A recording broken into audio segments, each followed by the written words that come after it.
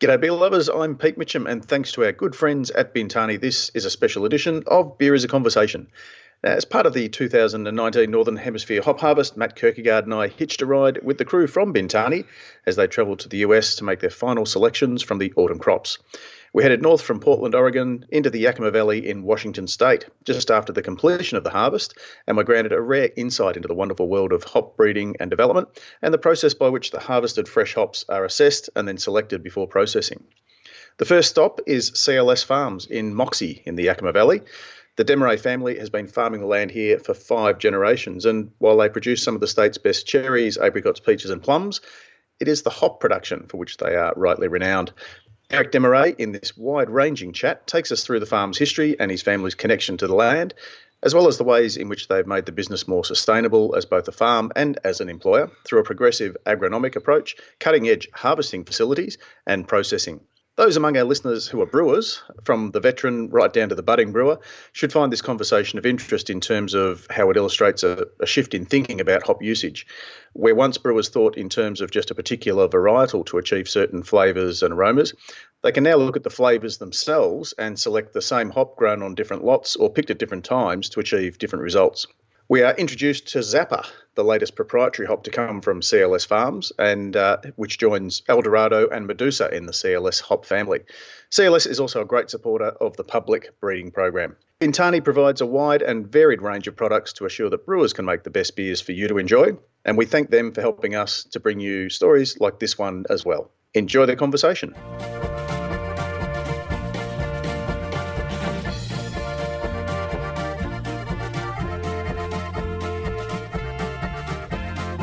Eric Desmarais, welcome to Beer is a Conversation. Yep, glad to be here. Tell us where here is.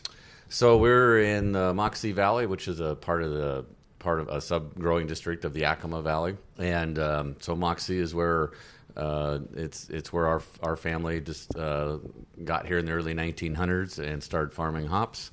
So we're a 4th generation farm, soon to be 5th. I get the feeling that that's almost newcomers around here, or are you established as a 4th generation farmer? You're seen as old. Yeah. I mean, at least for here it is. There was a group of French Canadian families that got here from Quebec in northern Minnesota in the early 1900s. They tried a few different products, a few different ag commodities, and finally launched onto hops as being something that would work here. So they got here, and I'm a product. I'm a 4th generation product of that. I have 3 daughters, and good bet one or a couple of them will end up back here as well. So. Lupulin in your veins, as they say. Exactly. Now, I understand that whilst hops are booming at the moment, in the 80s and 90s, things were a little bit tougher around here, Yeah. and a lot of families got out of it. How did your family go through that period?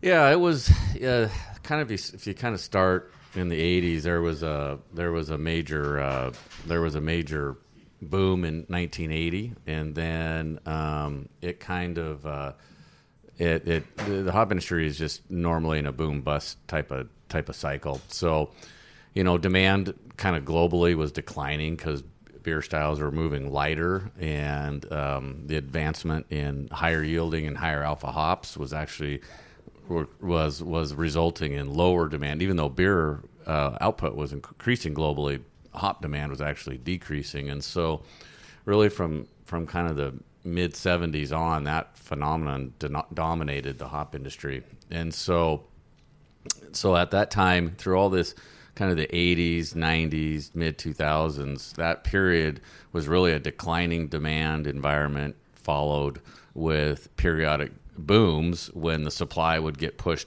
too far down. So the booms are always short-lived, and then the troughs were deep and long. So, our family suffered along with a lot of other families, and I think from 1980 until kind of maybe 2005, 2006, there was probably 60 to 70% of the growers exited the industry. So we were able to hold on through that period, and barely. And so we got to 07 and 08, and craft still wasn't really. Craft was a little bit of a thing, but not much of a thing by then. Even there was an alpha boom, a shortage that got created, and so that shortage gave a temporary boost to the U.S. hop industry.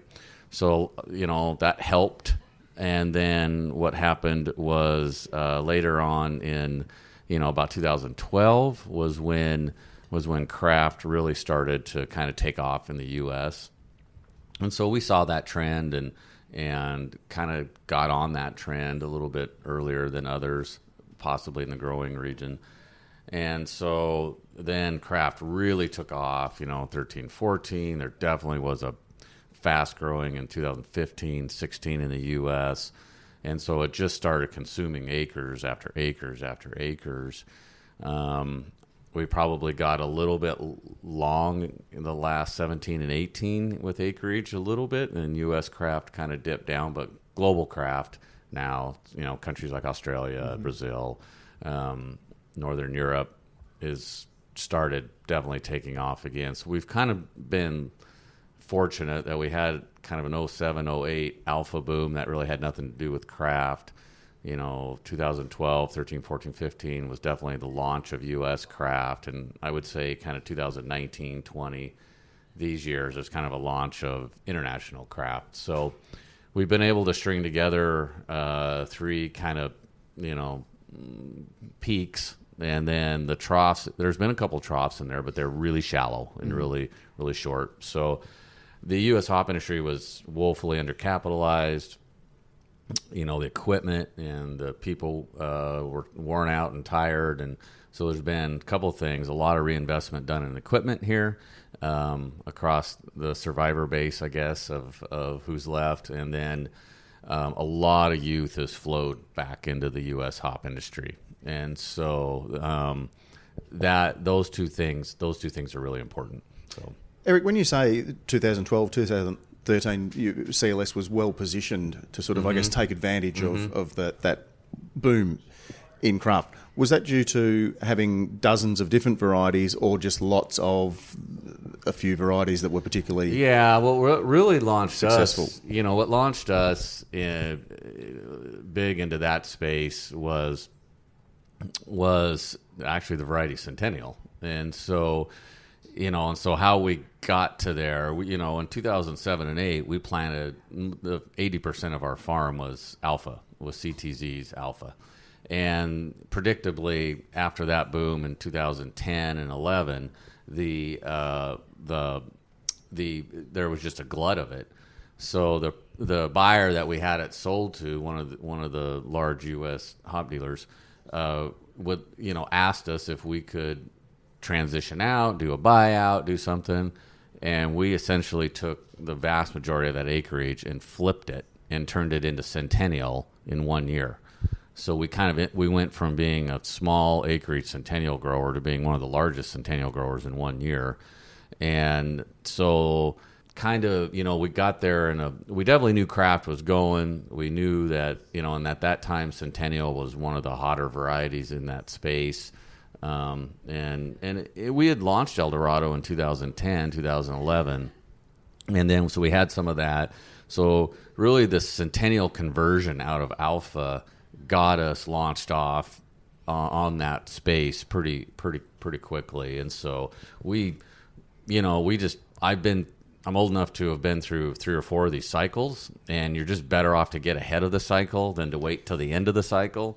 So I just pulled the ripcord and we just converted this farm like in 1 year. And how hard is it to do that though? Because hops do take a little bit of time to establish, and it's a 2 or 3 year establishment phase for any new hop variety, isn't it? Yeah, in the U.S., we have, specifically in the Yakima Valley, we have the advantage of being able to convert that acreage in 1 year and achieve a baby crop or achieve an actual yield the first year. Why is that? What is it about Yakima? So, Yakima kind of climate-wise and geography-wise, if you look at it, we're essentially a desert, a very far north desert. And so there's really very few other places like this in the world, and there certainly isn't anywhere like this in the United States.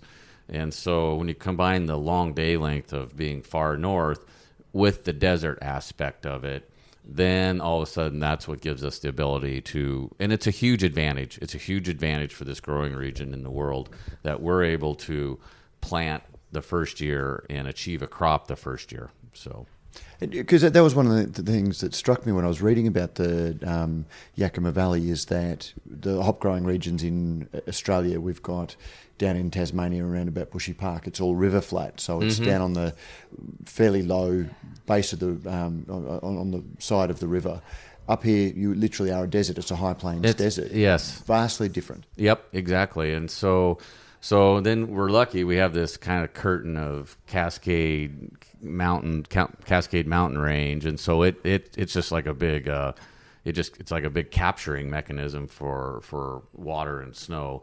So we have these really stable water supplies here that are just every year they're there. And so, with some slight variations, sometimes we'll have an occasional drought, but typically the droughts are mitigated pretty substantially by the reservoir system. So there's just this perfect situation in this valley that creates the ability to be the global leader in hop production. So, Eric, would you say, are you a farmer who enjoys beer, or are you a beer lover who happens to enjoy farming? And the reason I ask that is, how do you know, like you just made it sound very simple, that we turned over to Centennial. Mm-hmm. Do you work in conjunction either with brewers or, how do you know?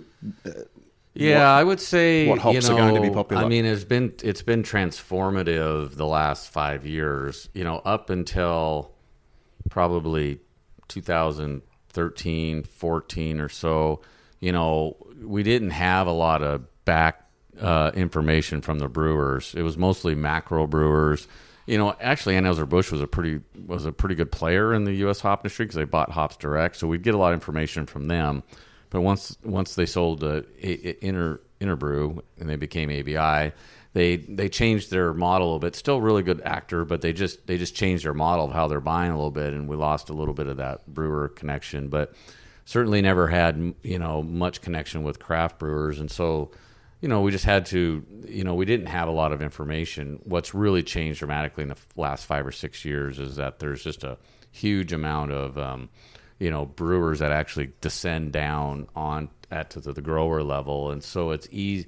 The ability for us now to communicate more effectively with brewers is enhanced much more. So are you, I guess, responding to where they think the trends are going, or are you offering products that perhaps then create a bit I think of a we're trend? doing a little bit of both. I mean, I think we definitely use the information that we get from brewers. By the end of harvest now, we've got a really good feel. And in addition to brewers, I'd say there's been a proliferation of mid-sized hop dealers around the world, and so that who are much more open to working closely in conjunction with us. And so between those two things, typically by the end of harvest every year, we've got a feeling and a flavor of what brewers are wanting and where they're going, and then so we use that information to modify our future plans a little bit as we see,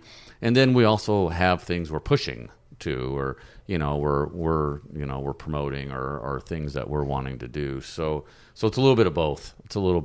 So typically here we really respond. Kind of our thing is we respond to what the buyers really want, and so buyers want they want diversity, they want new varieties, they want access, they want public varieties, they want to support that side too. So we work really hard to support what the people who are buying our product, whether it's a dealer or a brewer, wants. But it's one of the great challenges I guess, during that period when hops were doing it tough in Yakima and indeed around the world. It was at peak mainstream beer, when it was about easy to access alpha. Mm-hmm. It wasn't about flavour. It was just the bitterness in beer, and that created not only effects on the hop growers, but it also created an impression amongst beer drinkers that beer is just an industrial product, that it is something that just comes in a can or a bottle, and you don't think too much about the agriculture behind it. Craft beer has really taught us that, but at the same time, I would imagine that the rise of craft beer is putting unprecedented demands on you in terms of scaling, and we are in a boom, and how much will that boom go, and how much do you invest in it? How hard is it to manage those challenges of a prolonged, sustained boom? Yeah, I we're towards the end of hop harvest here, so that's when those challenges, show themselves. Show themselves. So it is. How? It is. We have built lots of deep, meaningful relationships with lots of people, and their desire and demand, of our products is high. And so trying to marry that with the investment and the capital required to keep up with that can be a tough juggling act, because, nobody likes to say no. Older, I don't know if I'm older, but I'm old enough. My generation of hop growers, there's still a little bit of post-traumatic stress disorder. Like the boom is going to go away. And so. But that's experience, isn't it? Because and so you want to capture it, and you want to capture it, and you don't like saying no, and so that there's definitely there's challenges both ways. There is extreme challenges trying to keep up right now, especially in our space.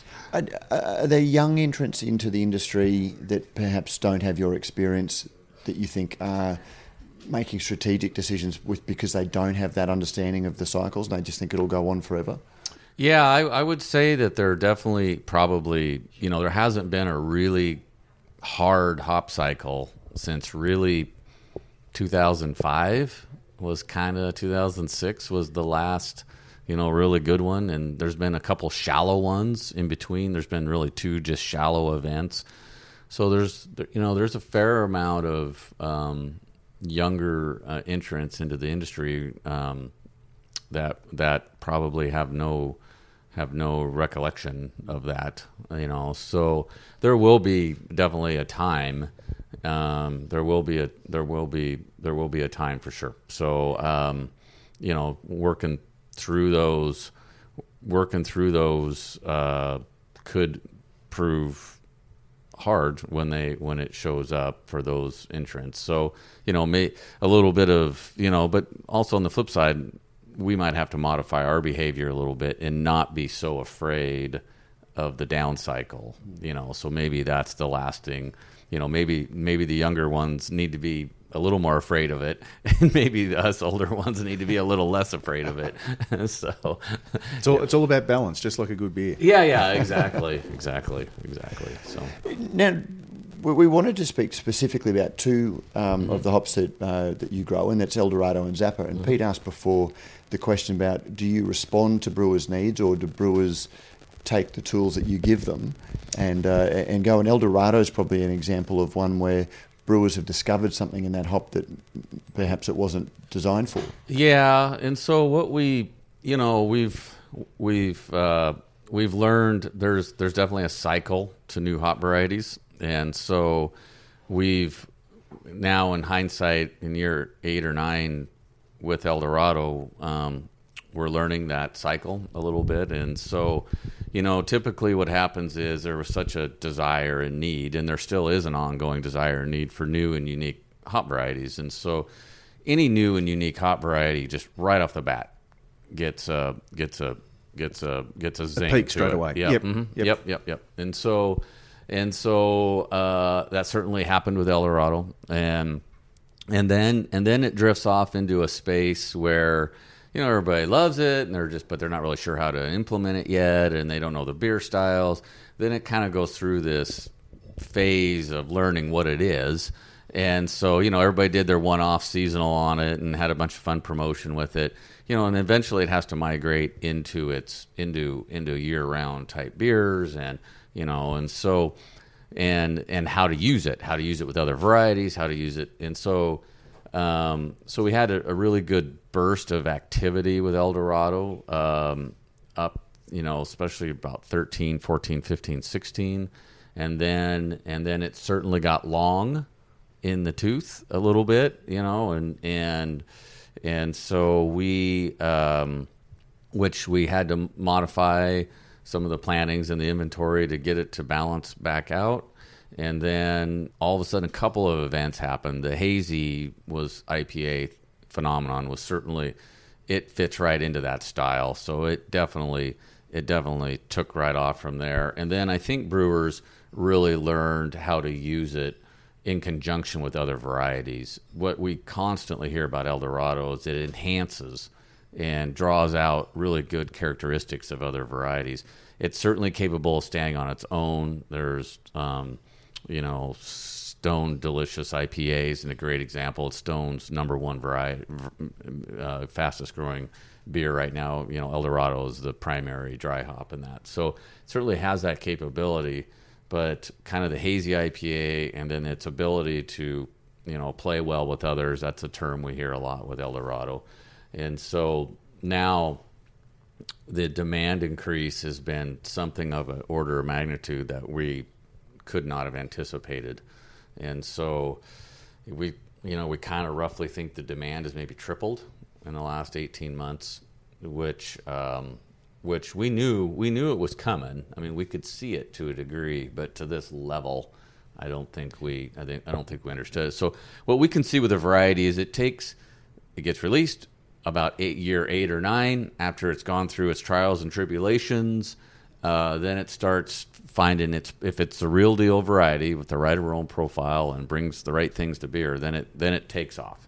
So, and we see that with other proprietary varieties from other people as well. And Eric, you touched on something really interesting there in the description of El Dorado in terms of working and playing well with others, but also you touched on, I think, flavor enhancer, and it's I think the third instance of a hop variety that sort of has an unofficial nickname of MSG, because it's gonna it can have that effect. What's the genetics or the DNA? What's the science behind how a hop can actually?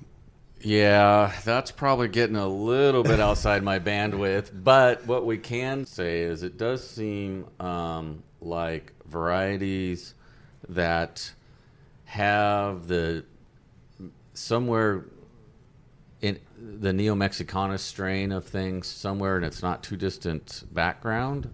We might need to step back and talk about that whole Neo-Mexicanus, because hops, the easy story of beer is that beer originated in Europe. Hops were first used there, and so there's this idea that hops are a European plant that has cultivated the world.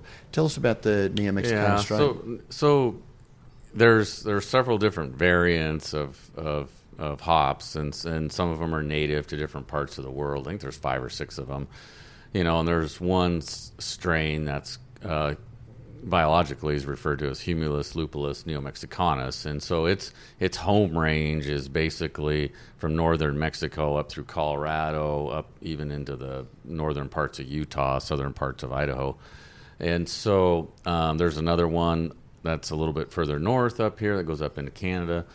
And so most of the varieties that brewers are using do have some Neo-Mexicanus in their background, but depending on the variety, it can be quite a bit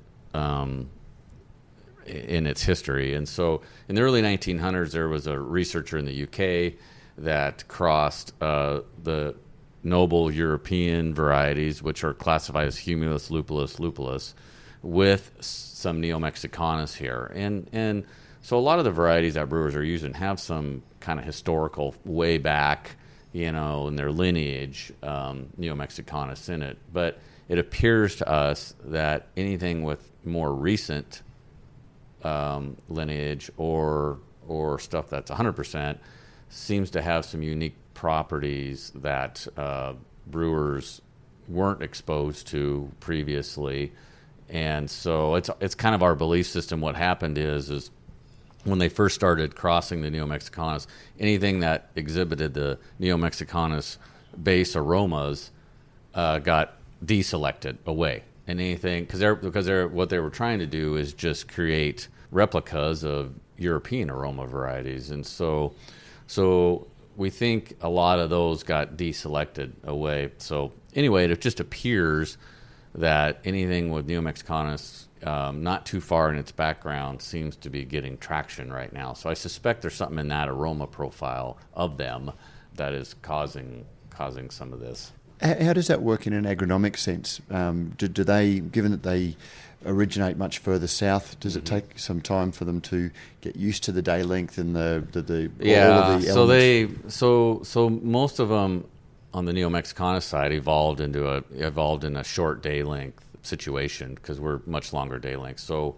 when we did move them up here, there is definitely some agronomic challenges by moving them up here, and so they do seem to have slowly adapted. But we filtered through multiple different varieties, and some won't work at all up here, and some will work to a decent degree. And so, probably, they're, whether this will happen anytime soon or not, I doubt it. But they needed commercial hop growers to get some energy behind them, but all the commercial hop growers are up here.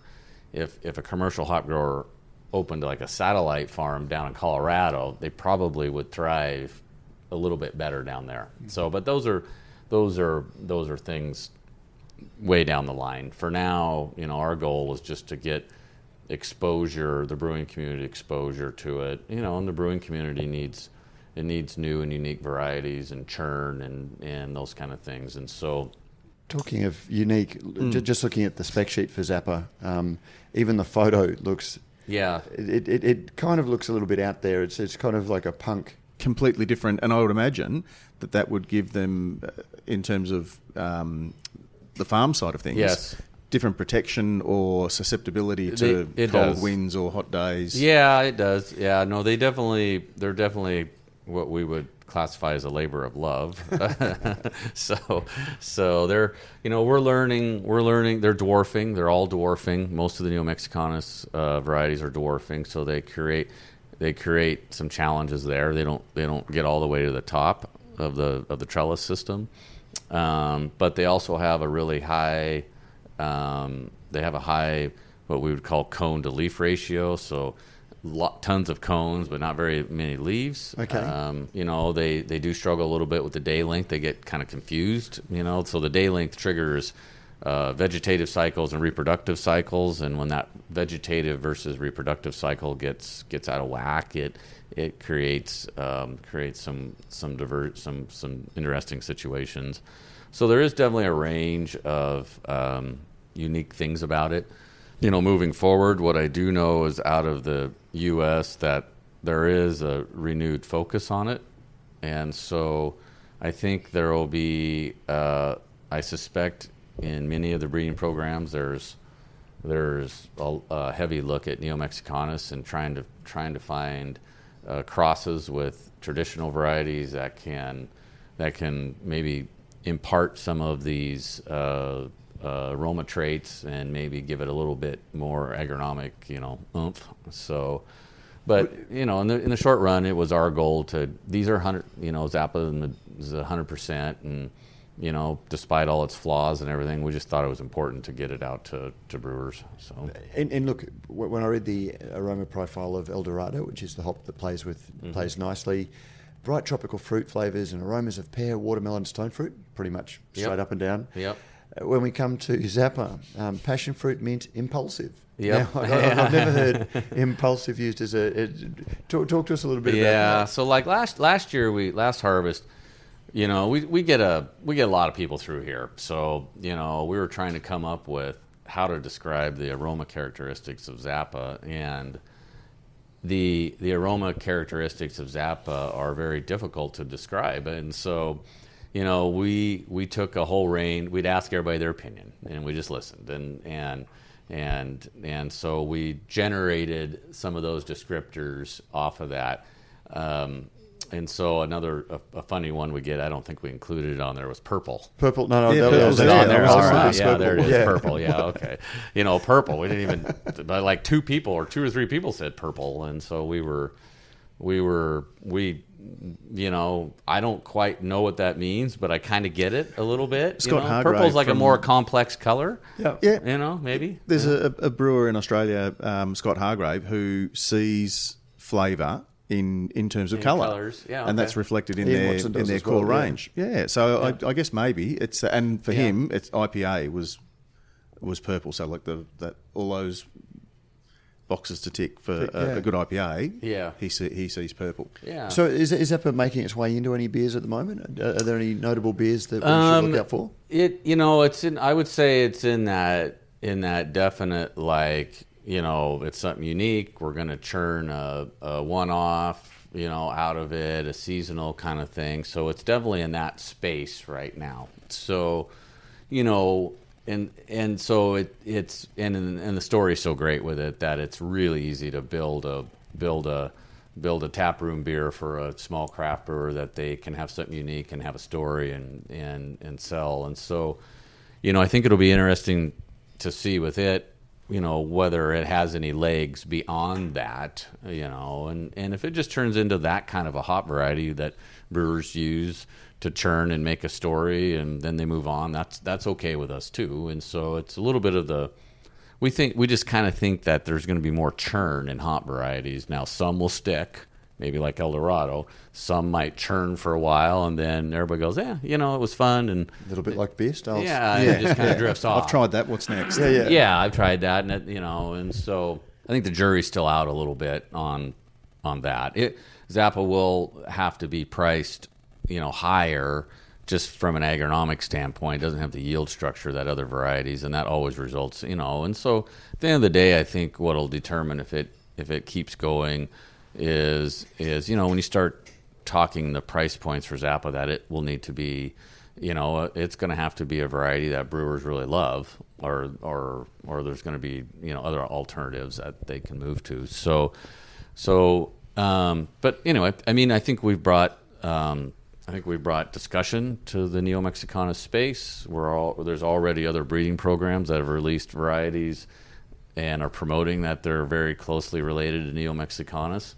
So I think we move that ball forward, and so we'll see where it goes. So, and Eric, presumably it's a bit of a balancing act or a bit of quid pro quo as a farmer versus as a brewer, because you've talked about how some of those specific characteristics will present in a beer, but then I guess also the Neo Mexicanus strain, you also want something that I want to lean towards something that's disease resistant or is a better yielder or works well on the colder side of the mountain or whatever it might be. Yeah, so I think how a good way to think of that is if the aroma characteristics of the variety are so special, it depends on the agronomic, how far you can go down that chain, or that level is how special its aroma is. If it's really some of a variety like Citra, which is one of the world's most popular right now, is agronomically not a very stable variety, but its aroma is so special that it can withstand that. And so if you have the more stable a variety is agronomically, the more the better priced it can be, and the more stable it can be, and that sometimes wins the day. Even though it might not be the perfect aroma, but it's stable and priced right, and brewers, So I think brewers need a variety of that. I think the holy grail of all, in hop breeding is to find really high yield, higher alpha varieties that are really impactful aroma-wise, and then that's a variety that in the long run can be really durable for brewers, for craft brewers. So I think just because a variety is problematic agronomically doesn't necessarily eliminate it. It's just that under that scenario, it's going to be higher priced and a little bit less stable on the supply side, and it's going to have that specialness of aroma to be able to take that, justify itself. Yeah. Now, we have kept you. It's the last day, I think the last day of harvest, or the last days? Last couple of days. Last couple of days of harvest. I know that you're very, very busy. So one last question, looking at all of the things we've talked about and looking at speaking to brewers to get your forecasting, where do you see beer styles going at the moment? We've noticed a lot of really good lagers as we've travelled around the region, but what are you seeing? What are you hearing brewers talking about? Yep. So some of this is just pure speculation, so I would not be classified as a beverage analyst, so I'm going to caveat that straight up. But they're definitely, there is still a high demand for high ABV, big IPAs. That has not gone away for sure. There definitely is. There is a lot of brewers moving down into these lagers, lower ABV, and they're having some success, and so that's definitely a trend as well. So you look at like Firestone Walker with 805, that thing is just dominating in the U.S. right now. You look at Founders with All Day IPA and Solid Gold. So, but it seems to be a little hit and miss yet still there. Like if you build a good one, it takes off. But so there definitely is a trend that way as well. I think that's probably a natural trend. I mean, it was so IPA dominated, and you can only do so much. As a beer consumer, you can only drink so much IPA. I mean, it just feels like you have to moderate that, once in a while. So I think that's a natural trend. The hazy IPA thing, we kind of thought that was, I kind of suspected that was maybe just a trend or a fad, but that appears to not be a trend or a fad. So a little bit of the, I don't know if, like I said, I'm really going out on a limb here, but there definitely does seem to be a desire by people to drink a little bit lower ABV or maybe even a little bit lower, maybe what I call bittered beer, and less bittering in it. And so, session IPAs were really looked at hard around here, but really in the United States, the only session IPA that's taken off is All Day IPA. There's been lots of false starts in that world. It appears to me that hazies could be, they're really soft bitterness. The ABV still up there a little bit, so it's not, I think a lot of it's a value proposition. You spend $12 for a 6-pack and you get a 4% ABV. I think some consumers don't look at that value proposition really great. And so I think hazies could be this little bit of ground where you get these a little bit higher ABVs, softer bitterness, but lots of hop flavor, and so it might be around here it might be sticking. That must be music to a hop grower's ears. Yeah. Well, it is. It is. I don't know if, from a brewer's perspective, dumping 6 or 7 pounds of hops in a beer is completely sustainable, but Shh, don't tell them. But they can keep trying. No, but I think Matt, we might also need to just edit out the bit where Eric said $12 for a 6-pack of hazy, because I just assumed, but in Australia you were going to say $12 for a can.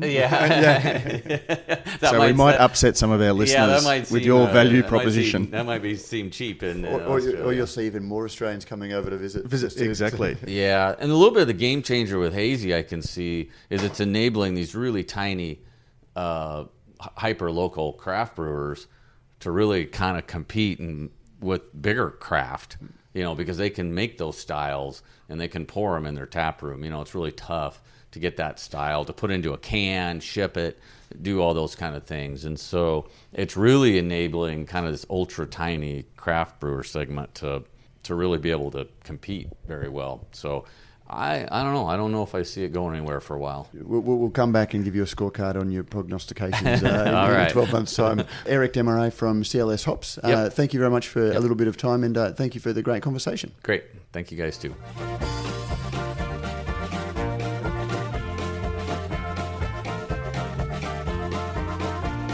Don't forget, if you like what we do here at Radio Brews News, you can help us out in a number of ways. You can sponsor the show either by a small monthly contribution or through a one-off donation. You'll find details in the show notes. You can also review us on iTunes or whatever your favourite podcasting service happens to be. Let us know what you think and help others find and discover our shows. Finally, you can tell us what you think about what's going on in the beer industry by emailing us at producer@brewsnews.com.au.